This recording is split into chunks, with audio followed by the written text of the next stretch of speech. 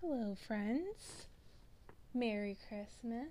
This is a very late offering of Save the Drama for Your Shama. It's actually almost December 26th, but I did promise to watch a Christmas movie and review it. So today's offering, of course, obviously, is Die Hard. Um, so this is going to be a quick episode. It's not going to be long. Um, But it's that same argument that we have every year. Is Die Hard a Christmas movie? And I can honestly say yes, just based upon the plot point.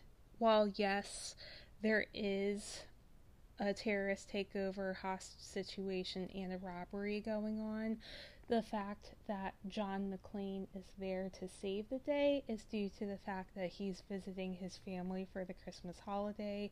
There's decorations all over the place. So, yes, it is considered a Christmas movie with a lot of action going on.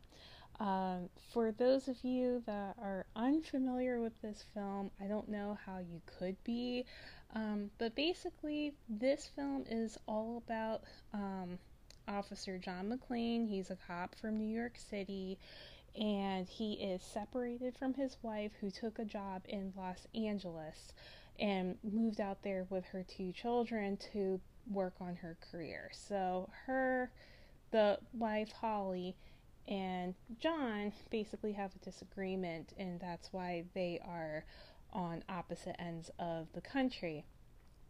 So for Christmas, John does fly into Los Angeles to come see his family, maybe possibly work things out with his wife Holly, and figure it out from there. But he gets a ride, courtesy of Holly's boss, to come to the Nakatomi Plaza and the Nakatomi company that Holly works for, and basically meet her there. So basically, the boss, Mr. Takagi, is trying to help things along and help them unite as a family.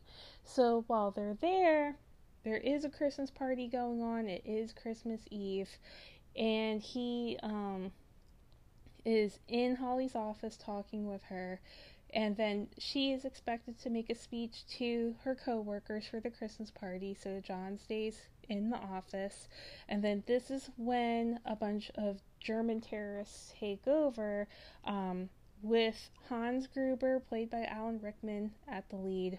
And from there, it just devolves into shit, and John McClane has to use all of his wits and his police training to try and help the situation, get help, that sort of thing.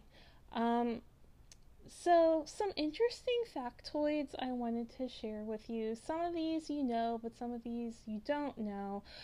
First things first, of course, this is Alan Rickman's feature film debut. So before that, he did some stage work and he got some acting training. He actually started later as an actor. So he was a graphic designer first, dabbled in theater a little bit, but he wasn't really serious with it. His job was that of a graphic designer, and then went into acting later. And I can see in the quality of his work, not saying that it's any different from actors that take their jobs seriously from a younger age, but it's just, you can tell the people who really, really have fun with it.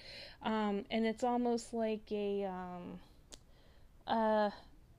don't know, I guess a second chance, really. I guess that's what I'm trying to say, at something fun, and they really enjoy it. And you can just tell that he had a lot of fun on this set. Another thing, so Die Hard is actually based upon a book called Nothing Lasts Forever, and I got this from the American Film Institute Instagram page, so I'm going to read you the little factoid that I got from there, which is Die Hard is based on Roderick Thorpe's 1979 crime novel Nothing Lasts Forever. This is the sequel to his 1966 novel The Detective. The film version of The Detective starred Frank Sinatra, and due to contractual obligations, Sinatra was to be offered the lead in the sequel. At the age of 73, Sinatra turned down the role, which would eventually be played by Bruce Willis. And that's good. It kind of almost makes it like a brand new movie and fresh, you know what I mean? Another factoid is that Bruce Willis is actually from my area. He is from New Jersey, but he's basically from Carneys Point, Pennsgrove area of New Jersey, which is just right over the bridge from where I live. And there was a time where he would actually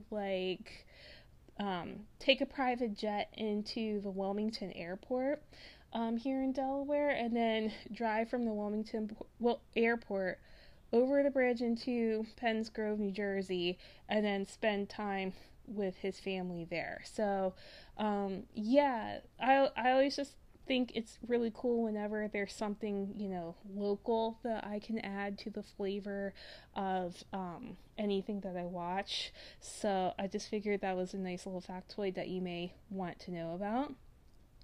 And then this is another factoid from the American Film Institute Instagram.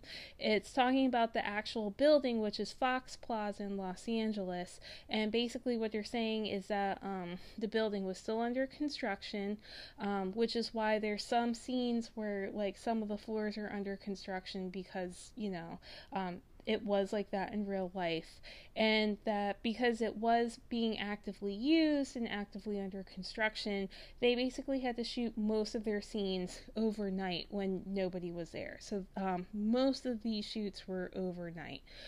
And I think that's it for my little factoids. I am in agreement with everybody. It is a Christmas movie.